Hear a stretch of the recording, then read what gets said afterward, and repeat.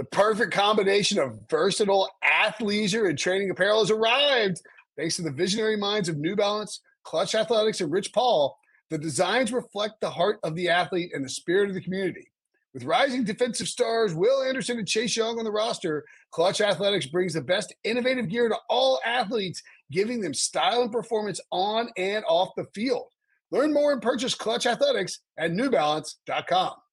The all-new Hyundai 2024 Santa Fe is equipped with everything you need to break free from the dull work week and embark on an adventurous weekend with your family. The all-new Hyundai Santa Fe's features like available H-Track all-wheel drive, standard third-row seating, available dual wireless charging pads, ensure you can take on any adventure. Available H-Track all-wheel drives you can take on the dirt trails and kick up some mud. Standard third-row seating so your whole family can experience the thrill together. Available dual wireless charging pads so no one gets stuck in the great outdoors with a dead phone. Whether you're tailgating out in the dirt lot, Carter Finley, shout out Carter Finley, or whether you're whitewater rafting, taking the entire family on an adventurous trip, maybe you're out camping in Mount Rogers. I used to go as a kid. Wish my parents had a Hyundai Santa Fe. The Hyundai Santa Fe is perfect for your family outing.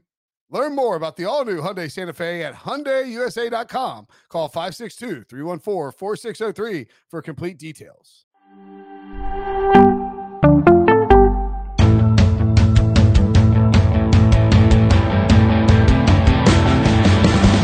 What's up, everybody? Welcome to the Pick Six Podcast, CBS Sports NFL Podcast. I'm Will Brinson, and this show is brought to you by FanDuel Sportsbook. Make every moment more. Joined today by John Breach and Tyler Sullivan, a.k.a. Sully. Ryan Wilson, deep in the draft weeds, maybe fired as a super friend. Who's to say? We might have upgraded. Let me upgrade. Remember that? That's an old 90s reference. Anyway, gentlemen, how are we doing? What's going on, guys? How you doing? Happy to be here. Hello, new super friend. I mean, Sully's been doing a lot of these shows, so get used to Sully hanging around. And I hope, Sully, that for your sake, it means that they adjust your work-life balance or your work balance. Actually, Brinson, do not get used to Sully hanging around because I believe he's going to be gone for 2 weeks in March on his honeymoon. So just when you get used to him, that mean breakup will come. You'll be sad he's not here, and then. Wait! Did you already get married, or when did you get married? No, I'm just giving you a little taste right now. I'm here this week. I get married on Saturday. You're married on Saturday? And then I'm gone 5 days away this Saturday? Oh my God. This Saturday, I'm making an honest woman out of her. Well, congratulations, Sully. Then we're getting out of here. He said he would give up his married life for $6 million. And you know what? That's still on the table for a few more days. It's still on the table. Still on the table for a few more years, buddy. Ain't to that. It's interesting timing to take your honeymoon in the middle of NFL free agency, but I come back for it. I had this perfectly in the window. You're sneaking. Okay, yeah. So you're getting married you're getting married during the combine. I mean, look, you're not getting married during the season. That's all that matters. There's a really, really small window if you truly want to eliminate all NFL coverage from your nuptials, and it's at a certain point, it's the bride to be may push back a touch, and I would guess that's what happened in this case. So you're getting married 2 weeks after the Super Bowl. Good for you, Sully. Pump for you, buddy. Thank you. Obviously, our invitation's lost in the mail. Yeah, there's someone I can find them. I think I invited Wilson. Super friend. I think Wilson came. Did Wilson come to my wedding? I can't remember. It's a long time ago. Anyway. I can say that Brinson was at my wedding. We ran out of alcohol within 20 minutes. We did. We got drunk at your wedding. The corner, just smashing bottles of wine. Sully says, I'm not invited to your wedding. You're not invited to my next wedding. Anyway. Sully's like, our alcohol budget is $30,000. We can't invite Brinson. So if you're watching on YouTube, hit that like button. Make sure to subscribe. If you're listening to any of the podcast platforms, give us a 5-star review. Today is February 20th, 2024, and that means the franchise tag window and transition tag window is open for NFL teams. We're going to dive into a primer on it for those that don't know. If you do know, we'll try and make it sort of the gloss 30,000 viewpoint, but also the important details. I also think it's interesting to note, I started doing this for CBS in 2011, and it's very different how NFL teams are handling the franchise tag than they used to be. Used to be the window would open and they would slap the tag and be like, we tagged this guy. And now the NFL teams are really trying to treat it sort of more respectfully. Like they like to wait until like as long as possible because they don't want to make it look like they're abusing this functionality of the CBA that all players hate. Brent, to your point, I have a fun fact to add to that. Over the past 6 years, there have only been 3 players tagged in the month of February. So there you to go. Your point, they are absolutely slowing down and not just running out on first tag day and saying, tag, there's your contract. Well, and I would suggest that I don't think this is like a collusion accusation or anything like that, but the franchise tag is painted every time there's a new collective bargaining negotiation as something that is the players want to get rid of. And so teams don't want to draw attention to it in a hyper negative way each year. Now the tag has gotten so big, it's not that crazy to play on it. And I think some players, these running backs with a low number, obviously they don't want to do it. I understand when you get tagged, it's like, you're not getting that security, but the way that medicine is advanced and, with a fully guaranteed 1-year deal and it grows so if you get tagged 1 year and you get tagged the second year, it's 120%. So if 1 year fully guaranteed contract, there's a non-exclusive and exclusive tag. Sully, maybe the best example of that is last year with Lamar Jackson, who was given the non-exclusive tag. Yeah, and you mentioned a quarterback there. You say, some players don't like, or most players don't like it, but you look at a guy like Kirk Cousins too. He's made a ton of money waiting it out, getting the franchise tag. I mean, he's a candidate this year. Dak Prescott. Dak Prescott's another one. When you get these guaranteed deals, and again, quarterbacks a little bit different, but ultimately it is a good avenue if you're trying to get just a ton of cash up front quickly. But I do understand from a player standpoint that you do want that long-term stability. I mean, I was on HQ with Bryant McFadden yesterday, and he was talking just about that. Like, hey, sure, the upfront money is great, but a lot of these players are fighting to get to that second contract. They want to get paid a lot of money and also have that long-term security. It oftentimes happens when they're coming out of these rookie deals, and it's just a tough kind of speed bump for them to get there ultimately. Well, and just to that point, so when you're drafted, you have a 4-year contract. If you're a first-round pick, you have a 5th-year option. And so NFL teams, if they draft you in the first round, they know, and they're probably going to pay you before then if you're a really great player, but they know that they have 6 years of control, of player control. I mean, that is a ton of control when you include the franchise tag. Pertinent to our discussion of Sully's impending nuptials here, a lot of players believe that the franchise tag is the equivalent of someone refusing to propose. It's like, okay, you really, really like me because you don't want to let me go, but you don't like me enough to lock me down, And so it's like a promise ring, which nobody wants a promise ring. I mean, no offense if you guys gave your lady friends promise rings. Nobody wants that. They want the engagement ring. They want to get married, and I think that's sort of the analogy for the teams. As far as the non-exclusive and exclusive tag breach, what is the biggest, would you say, difference? I mean, the Lamar thing to me. With the exclusive tag, you can negotiate. You cannot negotiate with other teams. With the non-exclusive tag, other teams can come in and offer offer a contract to the player, give up 2 first-round picks, and get him on that contract. It's a very convoluted. I don't recall it ever actually happening. Yeah, that's the thing, Brenton, is that most people thought the Ravens were crazy for putting the non-exclusive tag on Lamar Jackson last year, when in fact, the non-exclusive tag is the more common tag used. I mean, with quarterbacks, it generally is the exclusive one. But when you look at all other positions on the field, it is generally the non-exclusive tag. If you're watching on YouTube, Harry's got the little cheat sheet up there that tells you some of the notes. And basically, and we saw this with Lamar Jackson, and this is the key here, is that the player who gets hit with the non-exclusive tag can go out and negotiate with another team. And then once that happens, the original team, so last year the Ravens would have had 5 days to match any outstanding offer. And if they did not do that, and say Lamar Jackson had switched teams last year, the new team has to give 2 first-round picks to the old team. And so that is really why we have not seen anyone change teams under these rules in a very long time. The last time it happened was back in 2000, 24 years ago.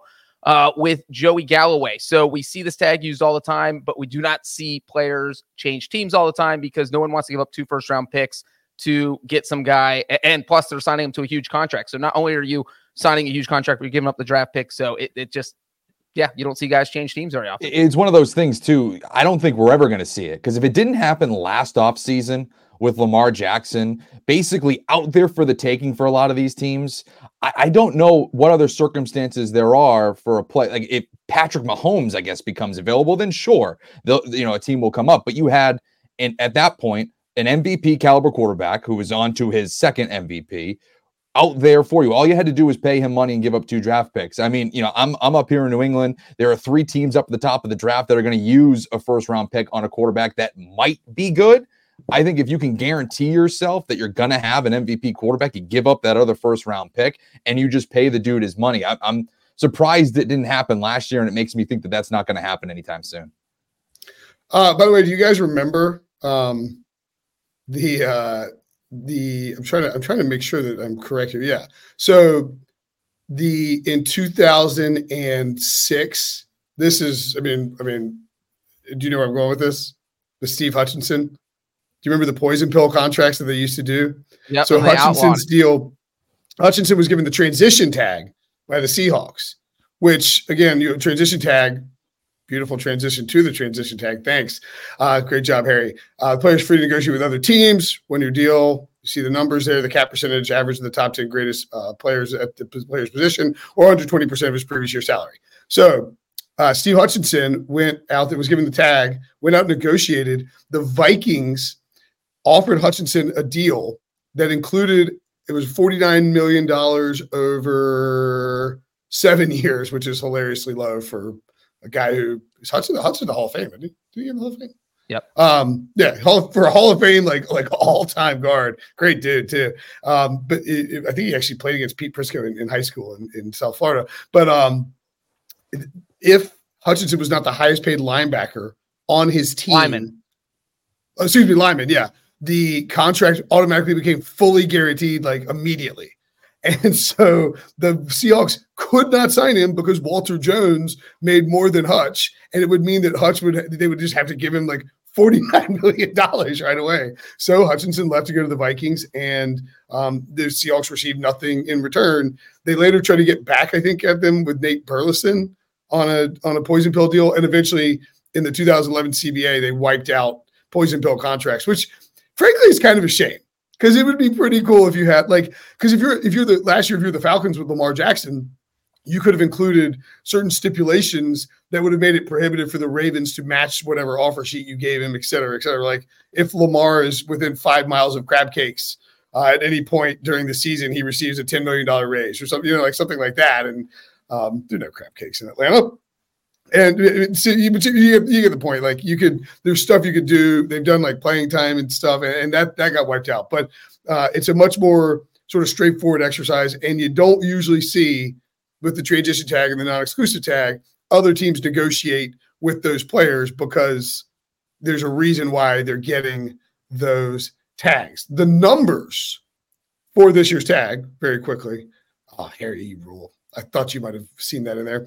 If you're watching on YouTube, youtube.com. Well, real quick on the transition tag, Brent, so let me throw this in, is that if you transition tag someone, they go sign with another team, you do not get any draft pick compensation. Right. You just lose the player. So there is some risk associated with hitting someone with a transition tag, which is a big reason why we do not see it used very often. As a matter of fact, I'm glad Harry does not include this trivia here, because this is trivia for you two. Who was the last player to get hit with a transition tag? Do you know? I want to say, did LeGarrette Blount get the transition tag? Do you know that? That seems like a good guess. I want to say it's like a Bengals tight end. Do you have a guess, specific name, or you just Hayden Hurst? He went in Bengals tight end. Who's the guy they drafted in the first round? The answer is not a Bengals tight end. It is Kenyon Drake. He got hit with the transition tag in 2020 by the Cardinals. That's right. Yeah, and it's like. Yeah, I mean, it's transition tag is not you. Now you can only use one franchise tag per team, but you can use the franchise tag and the transition tag at the same time if you were so inclined. I thought the Giants should have tried to explore that with Daniel Jones and Saquon Barkley last year. And you see, let Saquon go negotiate and bring Danny Dimes on the franchise tag. They'd be in a lot better position than they are right now. Harry put those numbers up, $36.4 million. I'm rounding up here for the quarterback for a one-year deal. Linebacker, 22.8, DT, 21 million, wide receiver, 20 and change, defensive end, 20 and change, offensive line right at 20, cornerback, 18 million, safety, 16.3 million, running back, tight end, 12 million, which is really low for that position in 2024. Running backs, 11.348 million, and that's why you see running backs get tagged, and then kickers and punters. You don't see teams rarely do it.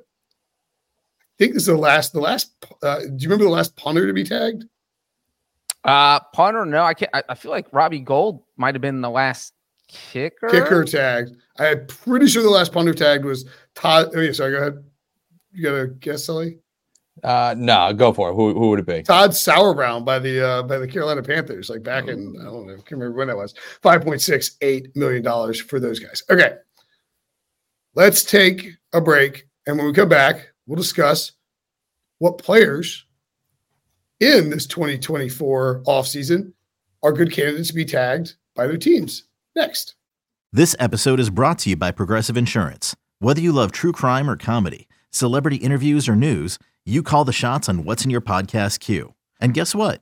Now you can call them on your auto insurance too with the Name Your Price tool from Progressive. It works just the way it sounds. You tell Progressive how much you want to pay for car insurance, and they'll show you coverage options that fit your budget. Get your quote today at Progressive.com to join the over 28 million drivers who trust Progressive. Progressive Casualty Insurance Company and Affiliates. Price and coverage match limited by state law. Okay, picture this. It's Friday afternoon when a thought hits you. I can spend another weekend doing the same old whatever, or I can hop into my all-new Hyundai Santa Fe and hit the road. With available H-Track all-wheel drive and 3-row seating, my whole family can head deep into the wild. Conquer the weekend in the all-new Hyundai Santa Fe. Visit HyundaiUSA.com or call 562-314-4603 for more details. Hyundai, there's joy in every journey. All right. Welcome back to the Big Six Podcast. Will Brinson, John Breach, Tyler Sullivan, and we are breaking down what players are likely to be tagged. These decisions vary by sort of team. You see, like, depending on how long like the front office has been in place, ownership, like there's different philosophies. The Patriots, for instance, didn't often. I forgot to do that Matt Slater thing off the top, didn't I? The Patriots very often don't tag guys. And speaking of the Patriots, why don't we just fit this in real quick? Matthew Slater, retired. This is probably going to fly under the radar for a lot of NFL fans but I think you can make the case that Matthew Slater is Bill Belichick's favorite player of all time. Yeah, that's probably true. I mean, it's one of them. I mean, he was advocating for him to go to the Hall of Fame earlier this season in December. I think he's going to be kind of an interesting case study. I think you're going to see a lot of different opinions about whether or not he's a candidate for the Hall of Fame. That's going to be a topic of conversation. But from just a Patriots 2024 standpoint, I think it's interesting. I mean, it's kind of a good time for him to go, obviously moving on from Bill Belichick, but he was the leader or one of the leaders in that locker room. You're bringing in a lot of new faces. I almost kind of feel like he would have been great to kind of keep around for one more year to help you transition into the Gerard Mayo era.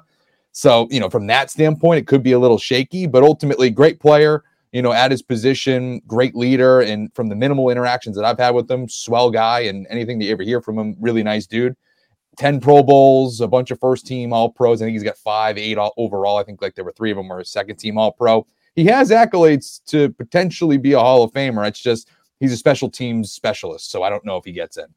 You need sort of a window like Devin Hester got this year, and he didn't really have the peaks that Hester had. Where there's no like number to really quantify how great he was, other than just to say he was in 10 Pro Bowls.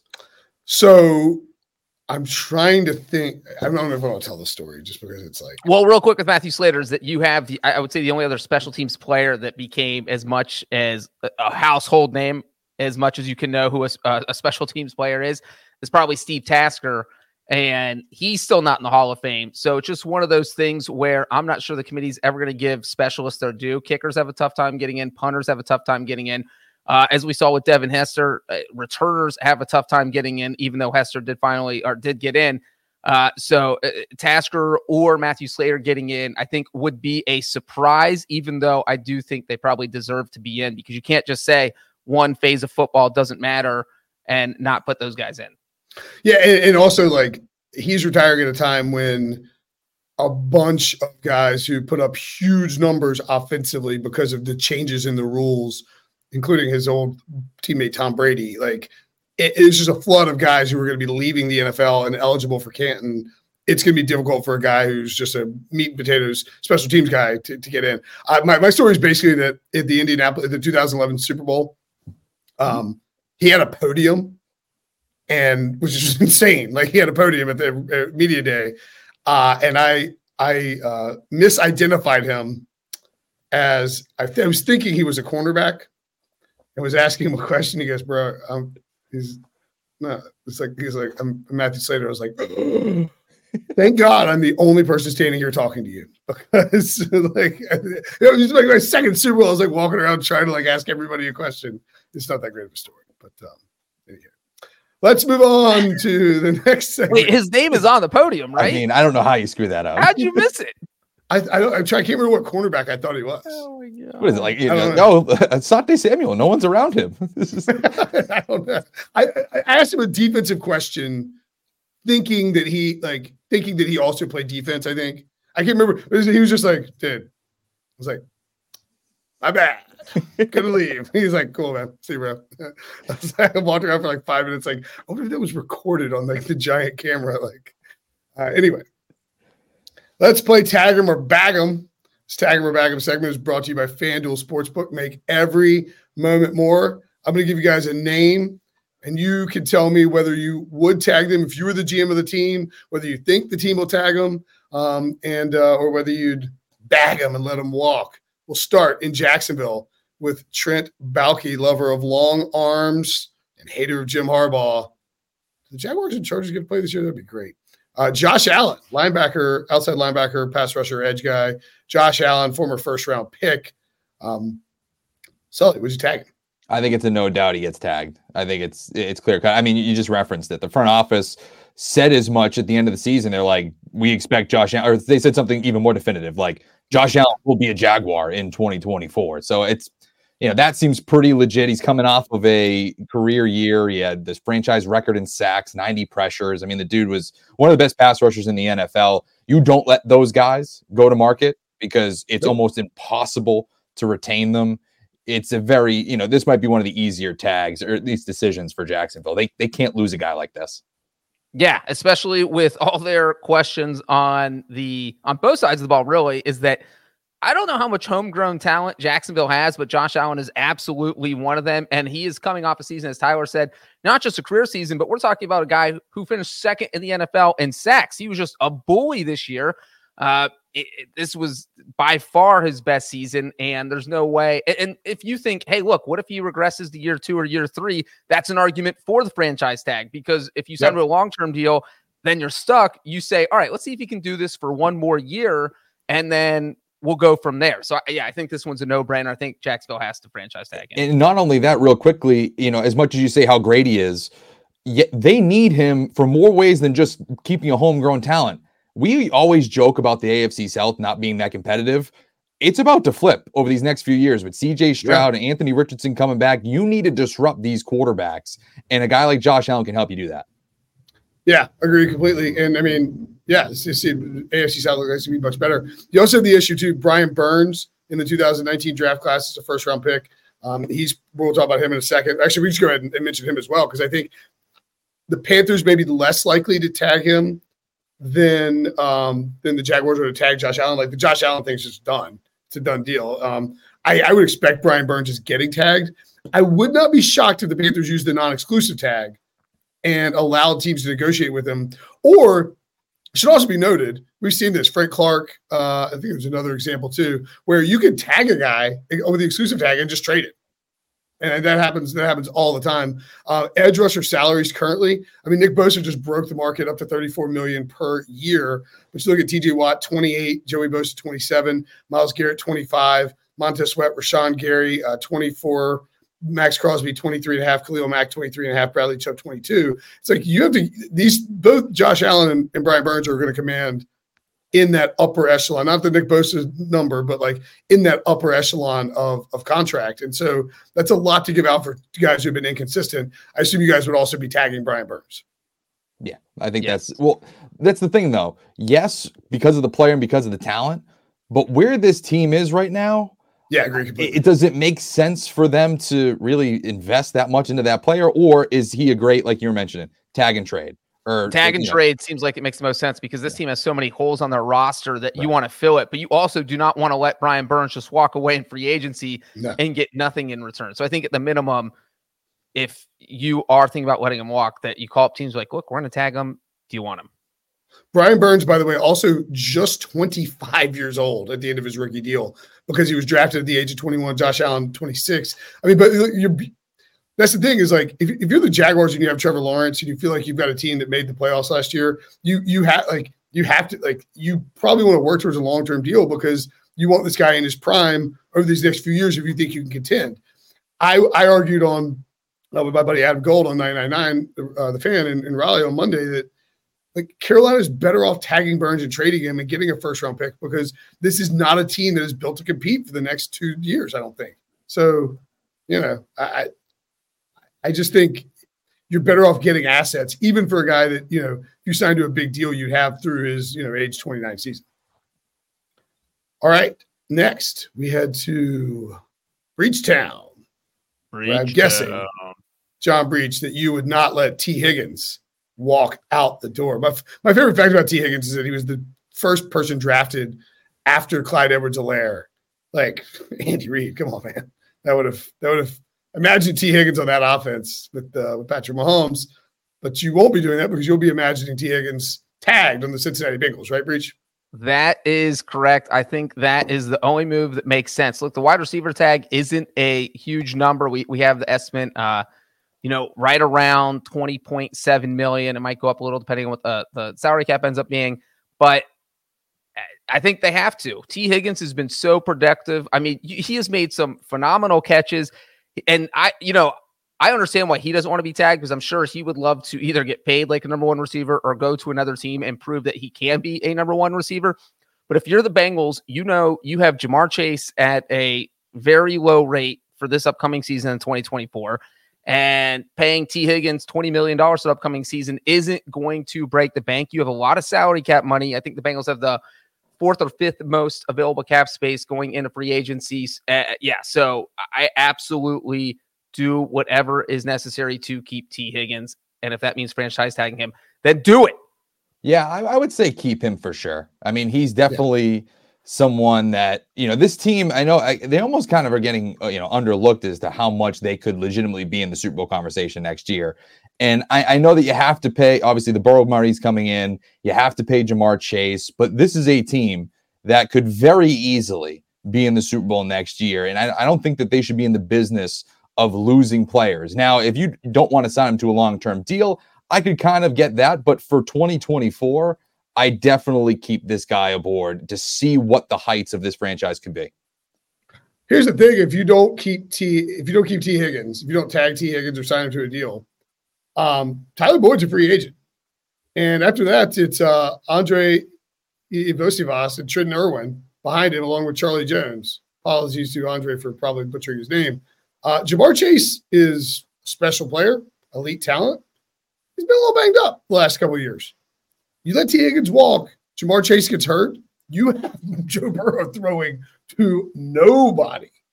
I don't see how they can possibly let him walk. And frankly, I think they have to figure out a way to get him under a contract. It's going to be like $23 million a year, and you're going to have to pay Jamar Chase Jamar Chase is going to get the biggest wide receiver contract. The issue for these teams and these wide receivers, and we'll talk about a couple more in a second, is that when Tyreek Hill and Devontae Adams were traded, they were adamant. Their agents were adamant, or they were adamant, or somebody was adamant that no matter what, and the same thing with DeAndre Hopkins when he was traded to originally to the Cardinals, they wanted to be the top paid wide receiver by some metric. And they didn't care how they got there, if it was funny money, whatever it was, they just wanted to be saying, I'm the top paid wide receiver. So they get traded and they have these contracts where Tyreek Hill gets $30 million a year and Devontae Adams gets $28 million a year. But if you look at the total guaranteed and the fully guaranteed numbers, it's just not up there. Now, they're probably going to end up collecting all the money, but the market has not regressed back to the level that I think a lot of NFL teams thought.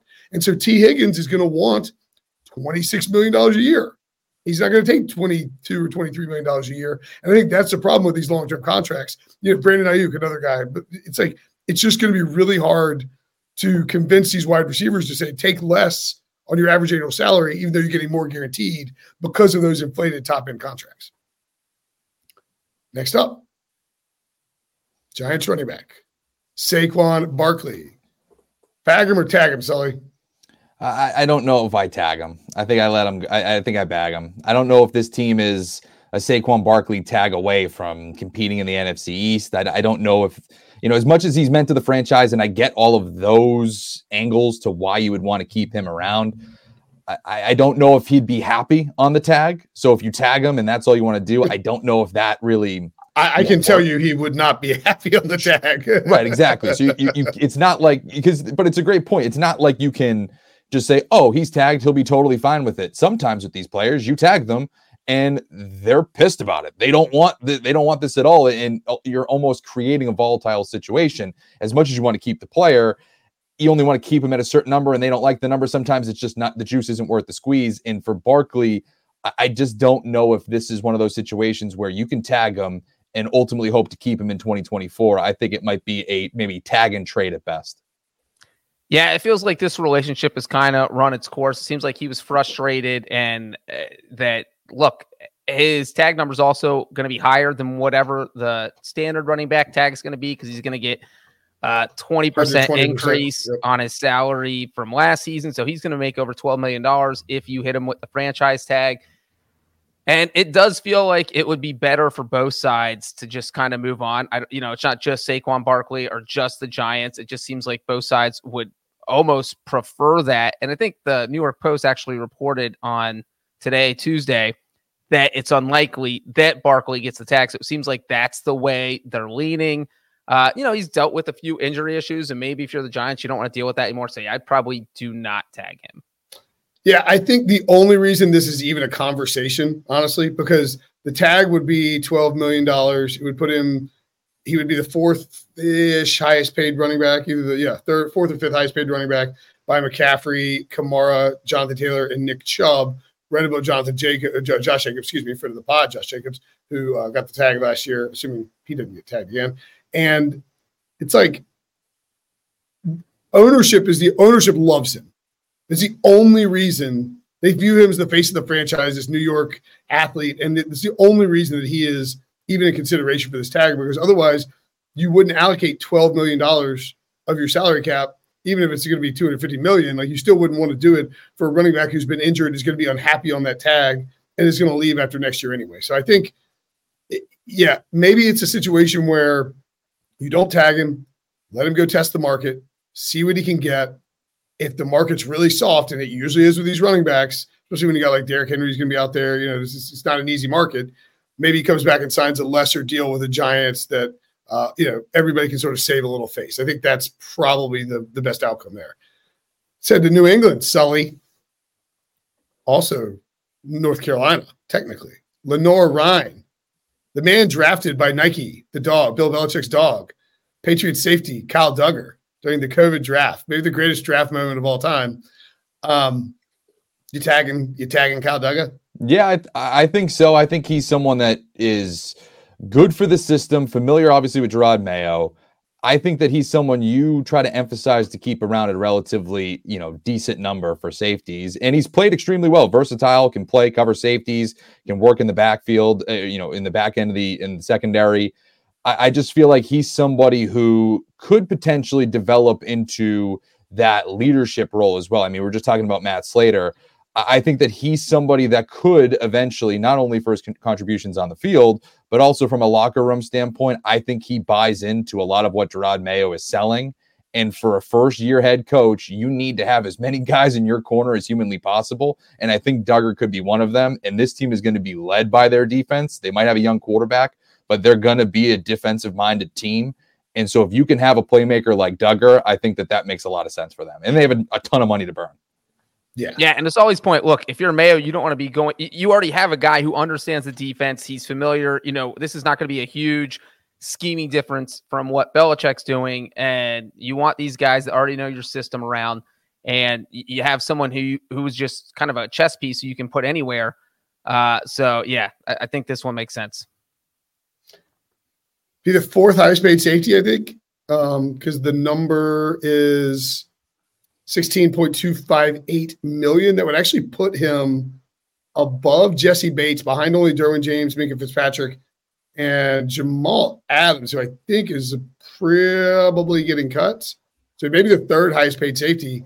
This is really one I think that with the new head coach, young player, versatile, fits in the scheme, was on the Mayo defense, would make a lot of sense to actually figure out a way to get a deal done.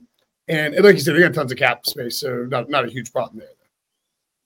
Have you heard anything, Sully, about that, like a possible deal for? No, I think that you're right. I think that there's probably a handful of guys the Patriots want to retain. He's certainly one of them. I think Michael Wenner's another one. Hunter Henry's another one. This is a team in transition. He's young enough that you could start to kind of build these pieces with. He could be one of the leaders on defense. I just think that this makes a lot of sense, not only as a tag, but as you mentioned, as an extension as well. Man, that's a lot. It's a lot for safety. All right. Anyway, moving on. Safeties aren't cheap, Brinson. Safeties aren't cheap, and look what Jesse Bates did to that defense for the Atlanta Falcons this year. All right, Ravens. That's just a big old shot at you, Breach. Ravens defensive tackle Justin Madubuike. Fun name to say. What an amazing year for him. This is a guy that if he's not franchise tagged, you can guess where every single person on the planet who covers the NFL is going to predict where he might be signing in 2024, the offseason, because his old DC, Mike McDonald, now the head coach of the Seattle Seahawks. Bag it or tag it, Breach?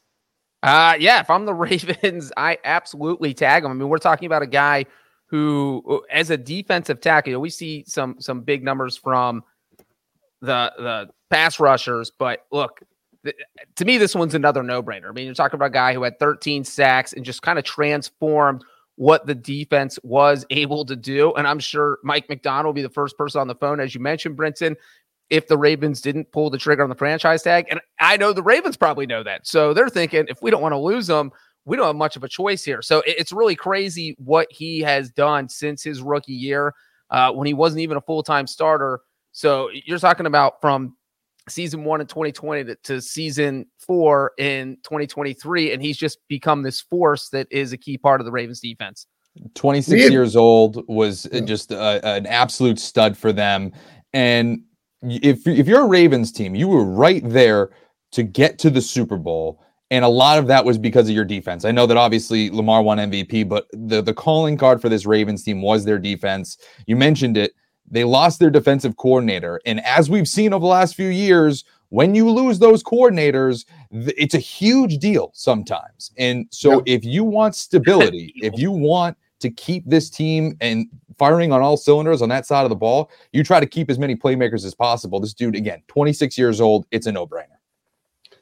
13 sacks last year after having 8.5 combined in his first 3 seasons with Baltimore. His first 3 seasons, he also had 16 quarterback hits. Last year, he had 33. I mean, that is ridiculous. Tackles for loss numbers, 12. This is a guy that puts against a ton of pressure. And I would think that you could tag him and sign him to a long-term deal that is sort of below market, because even though the numbers are there and the production is there, it is just a single year, and he is not on the radar of your average. Like, I know that doesn't necessarily matter as much when you're talking contracts, but he's just not on the radar as like an elite a defensive pressure guy. So I think there's a decent chance to make a move there, and you get the cheaper tag at defensive tackle. I don't know, defensive tackle is more this year, 20.986 versus 20.247 for defensive end. That's kind of rare.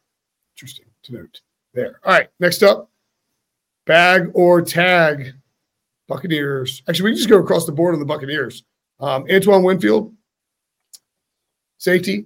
Baker Mayfield, quarterback. And then Mike Evans you can include, although there's some weird stipulation with Mike Evans getting tagged where it would be like really high for like higher than the average wide receiver tag. So what do you think here, Breach? How do you handle the Bucks, and do you have that Mike Evans stipulation offhand? So I don't have to Google it really fast. It is insane. Well, so you're not tagging Mike Evans because his tag would be phenomenally high because of what his cap hit was last year. So I think the tag would be over $28 million, which is way higher than the receiver tag, which will be about 20.7 million, which we mentioned earlier. But with Antoine Winfield, I think the Tampa Bay Times actually reported today that the Buccaneers would, if they tag someone, it would probably be Winfield, which I still think is interesting because if you think it really says to either they think they're confident they can get a deal done with Baker Mayfield, or they just aren't completely sold on Mayfield, despite the fact that he just had this huge season. So this is a tough one. I think that I probably do, because you don't want to kick the can with Baker Mayfield. I think that maybe you sign him to like a 2 or 3 year deal.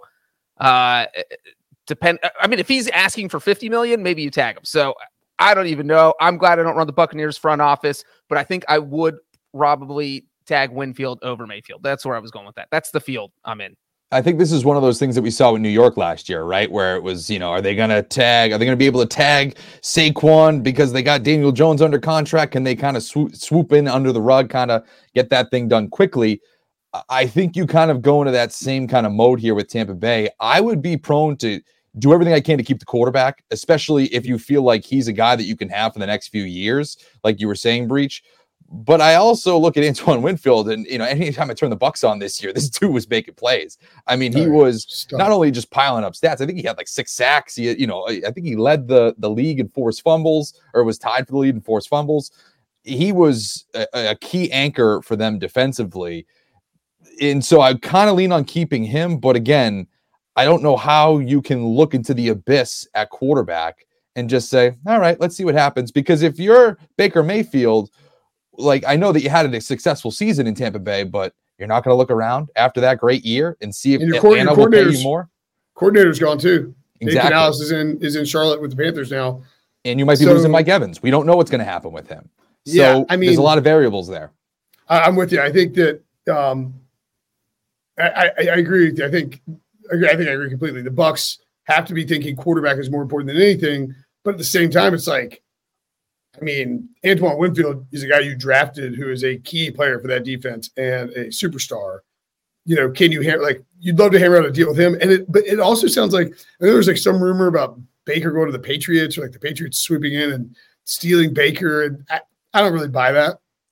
I don't know. I don't know if that happens. I think I think that there's a scenario where Patriots go better. Mike Florio is having himself an offseason so far. Sure. Yes. Does the NFL have an age discrimination issue? He's like, Baker needs to go to the Patriots. It's like, this feels like, it's like, what is Florio going to be firing off in July? This is what he's shooting off in February. My God, we're going to get some insane quarterback trade rumor for Florio at the combine. He's on a heater right now when it comes to Brady and Belichick reuniting with the Panthers. That's right.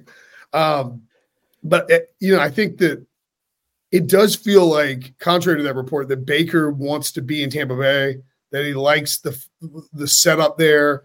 He had success in his first year there. I think he and Jason Light, the GM, get along. So I would say tag Antoine Winfield and play chicken with Baker personally, just because a lot of the teams who are quarterback needy are high in the draft and probably going to be making picks. And maybe, I don't think you're going to have a ton of competition for Baker as previously thought. All right, last one.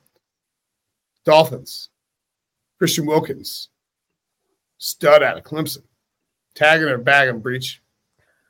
So this is the only decision I am going to make based fully on the team's salary cap situation. You look at where the Dolphins are right now. They are so far over the cap that is almost laughable. They're more than $50 million over the salary cap. They have to have everything in order by the time free agency starts on March 13th. And if you tag Wilkins, you have to be able to fit his entire salary under your cap. So that's going to knock you up to 75 million that you got to get figured out. I do know that, look, you can restructure contracts and get that number down. But this just makes it incredibly difficult. So I think if you're the Dolphins, you work as hard as you can to get a multi-year deal done. And if it doesn't happen, you say, look, man, we love you, but we got to let you walk because this just doesn't make sense for us. I think that's exactly what's going to happen there. I think that's the situation that they find themselves in just because of their cap constraints. Ultimately, I think that he might be one of the biggest beneficiaries of not being tagged, because we're going to see the likes of, like we were just saying, we think Madubuike is going to get tagged. Chris Jones is probably going to stay in Kansas City. A lot of these defensive tackles are not going to make it to market. He might be the top dude on there and really catch a bag, which is great because he's a Massachusetts. He might be the best available free agent in the league if he doesn't get tagged. Christian Wilkins is a star, man. Yeah, absolutely. At least I think he is. 9 sacks last year. Good time to do it. He is 28, but I mean, still, he would get he would get a bag.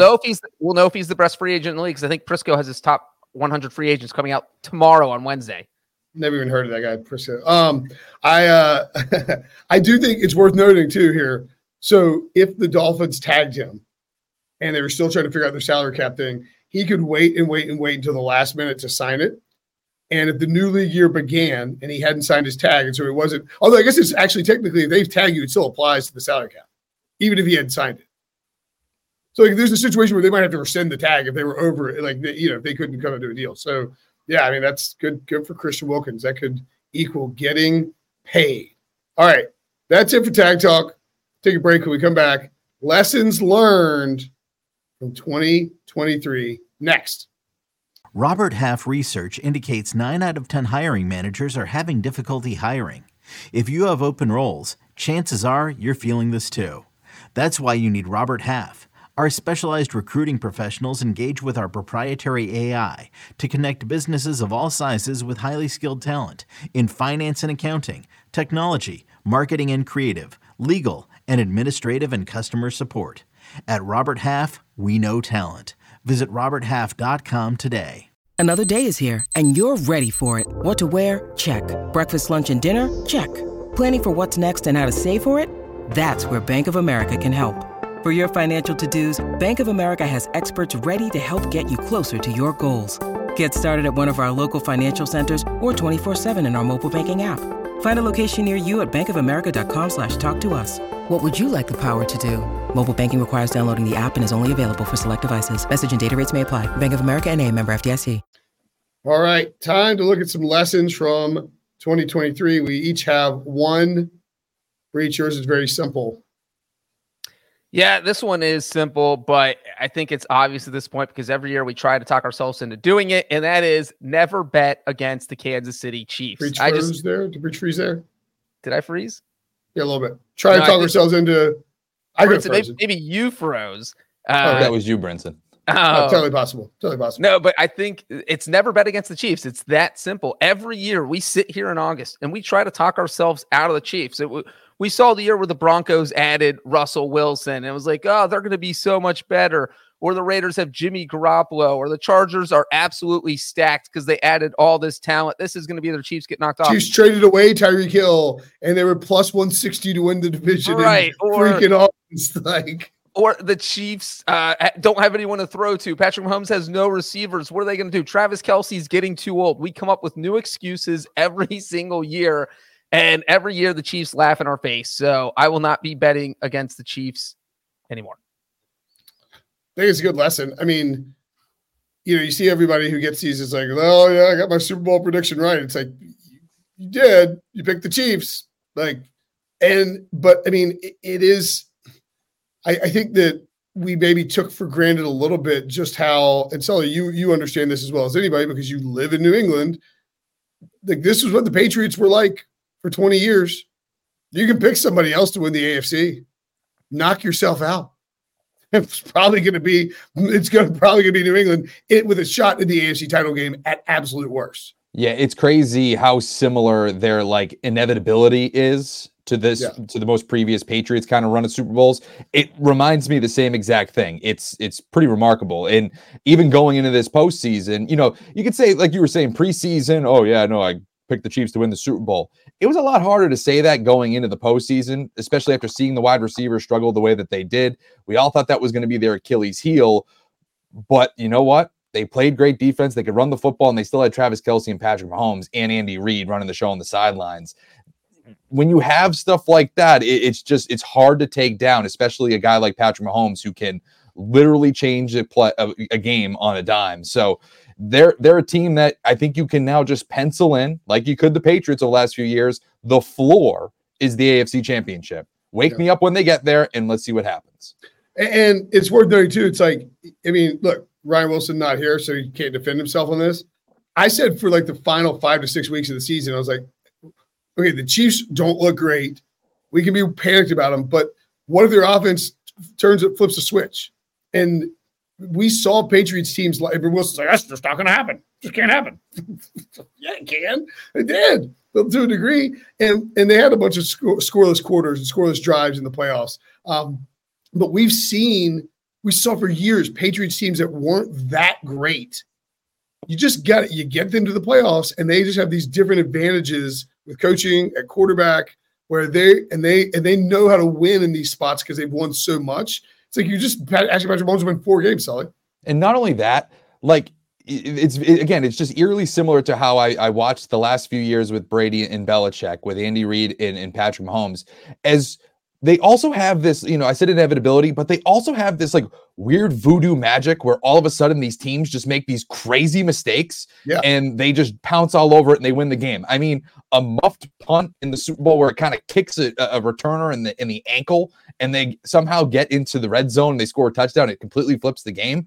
That stuff doesn't happen all the time, but it does seem to happen to the Kansas City Chiefs, very similar to how often it happened with New England. It's one of those things where I don't know if it's luck or if it's some voodoo or whatever is going on there, but they have that thing that really centers around them winning as well.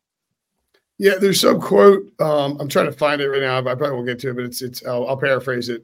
Bill Walsh, I mean, like all these, it's like before you can win the fight, you've got to be in the fight. I mean, 1, that applies, but then 2, it's like he basically said, if you keep your cool when bleep hits the fan, you don't have to like elevate your game. You just have to maintain your level. Everyone else is going to freak out, and you're going to you're going to benefit from that. And we've seen that certainly with the Patriots and now with the Chiefs as well. All right, my lesson. Oh, sorry, Breach, you got another one. Go. One lesson each. Okay. One lesson each. My lesson: patience with a head coach can sometimes pay off, and we saw that this year with Dan Campbell. He started in 2021 0-10-1. and finished 3-13-1.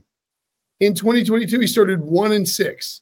When he was 1-6, when the Lions were 1-6 in 2022, so you're talking like 4-19-1 in Dan Campbell's tenure. There was definite talk about him on the hot seat and getting rid of Dan Campbell and firing Dan Campbell because it's not working out a year and a half in, and biting ankles is coming back, and we're talking about that. And this happens all the time with NFL coaches and with college coaches, where you struggle out of the gate, the bad team. The Lions were patient. Campbell ripped off a bunch of wins to close the season. I think he finished 9-8. Obviously, you're not going to fire him after that run when he beats Green Bay on Sunday night to knock the Packers out of the playoffs. But then they come back this year and make the NFC title game. And I just think there are franchises, Carolina, that would have said, well, this isn't working a year and a half in, and fired Dan Campbell, and you'd be rebooting all over again. Who do you think that is now? Who is the team that should preach patience for the situation that they have, as opposed to, like you're saying, like they pull a Carolina and just blow it up? Like a Carolina. Zach Taylor, a good example. Zach Taylor, a good example of that too, Breach. We think, maybe. Yeah, I was absolutely going to bring up Zach Taylor. They started 2-14. They expected low. They didn't expect much from the team in 2019, Andy Dalton's last season.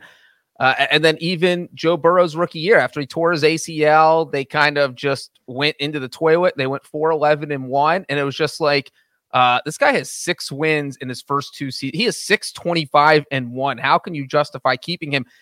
There are a lot of people calling for his head, but if there is one thing the Bengals don't do, it is fire their coaches 2 years in the contract, and the patience paid off. You go to 2 straight AFC title games, you go to a Super Bowl. So absolutely, there are situations where this makes a lot of sense. And I think that's a problem with everybody's we want results now, is that sometimes you do need that patience. And Dan Campbell and Zach Taylor are very good examples of that. I think if I was going to pick a team right now that's in that spot, I would say the Giants. I think they had that first good season with Brian Dable. last year 6-11. People are like, "We're out of the Giants. This guy sucks. These guys don't know what they're doing." Like, it looked to me very clear like they know what they're doing that first year. If anything, they're a victim of their own success because they won games, went to the playoffs that first year. And it reminds me, I've said this a ton, it reminds me of the Buffalo Bills when Sean McDermott took over. Brian Daboll was there with him. How, like, surprising first year, step back in the second year, and then, find your quarterback. They still got to do that, but find your quarterback and maybe have success. I think you could also argue that the Bills qualify. Like, no, the Bills don't qualify. Dan Campbell and Zach Taylor were absolutely nobody would have questioned them if they got fired after 2 seasons. Yep. Season and a half. They might qualify for a different conversation, different conversation. Fair. Right. Like, I see what you're saying where they could. Like, I just feel like people are like, well, this Buffalo thing's done. Let's pull the plug and reboot the whole thing. It's like, pretty good football team in the last few years. I think Jonathan Gannon in Arizona is one too. I think that he's, I think he kind of got clowned on when he first got hired in Arizona. And then, you know what? They were kind of spunky. They weren't awful. They weren't terrible. And if Kyler Murray's even somewhat decent, I think that this team, even if they struggle a little bit out of the gate, I think that he's a decent head coach. I think they'll actually be all right. And you can add somebody like Malik Neighbors or Marvin Harrison Jr. in the draft, and all of a sudden you get a game changer. I'll throw a wild card out there. How about the Chicago Bears? Ooh, preaching patience there. They went from 3-14 Eberfluss's first season to 7-10 last season, and still on the hot seat the whole way to the end too. And he was, but you look at a lot of those losses. I mean, they had a bunch of 1-score losses. I think I want to say 5 of their 10 losses. It was just it felt like they were on the cusp, but again, maybe they draft Caleb Williams and just to get the reset because you feel like you aren't going to get fired if you start over with a new quarterback. So who knows what they do there? That's their big question mark. But I do feel like maybe it pays off if they stick with Eberfluss. I don't know. That's the storyline of the offseason, what the Bears do with that number 1 pick now that Belichick's unemployed. All right, Sully, your lesson for 2023. Perfect. It flows right in. And, it's something that I think we can look at this offseason when we're starting to look at futures and win totals and all of that.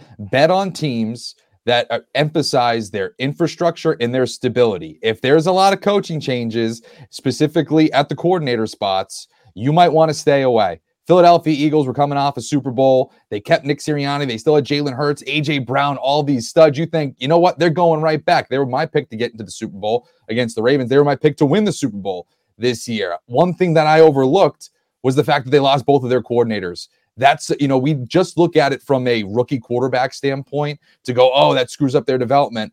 But when you lose 2 guys that are running your offense and defense, don't overlook that. Because so when we're looking at Baltimore and they lost Mike McDonald, okay, fine, that, maybe they'll be able to land on their feet. They got a lot of talented players, but you know what? He was the reason for a lot of their success. You can't just put it on John Harbaugh. You can't just put it on those players in that defense. He was part of that success. How much? We'll find out.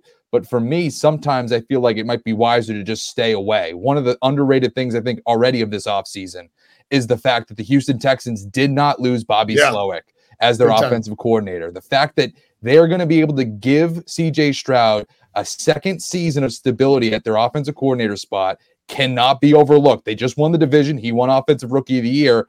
I think that is the biggest win so far this offseason. They were able to keep him.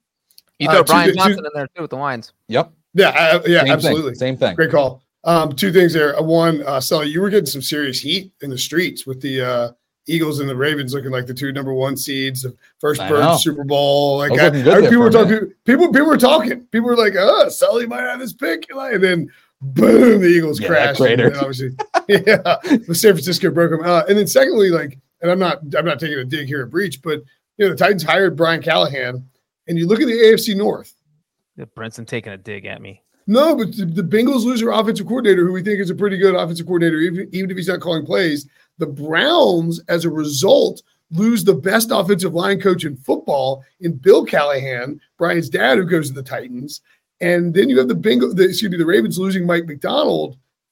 The Steelers add Arthur Smith. The Steelers lose Matt Canada. There's a lot of stuff sort of below the surface marinating there in the AFC North. I think it's really interesting that's particularly my point. Below the surface, it's not just head coach and quarterback. There's that other stuff that you have to look at.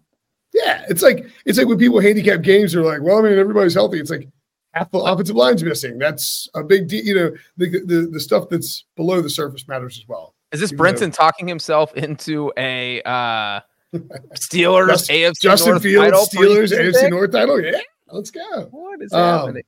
All right. Anything else on lessons learned in 2023?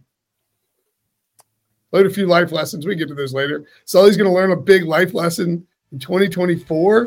What it's like to be married. Ooh, man, Sully. More rings than Kyle Shanahan. Yeah, we'll be back tomorrow. Brady and Dews. We'll be going live at noon Eastern time. This will be our Wednesday show time because of life lessons learned elsewhere. For Sully, for Breach, I'm Brinson. Thanks for watching. Thanks for listening. We'll see you guys later.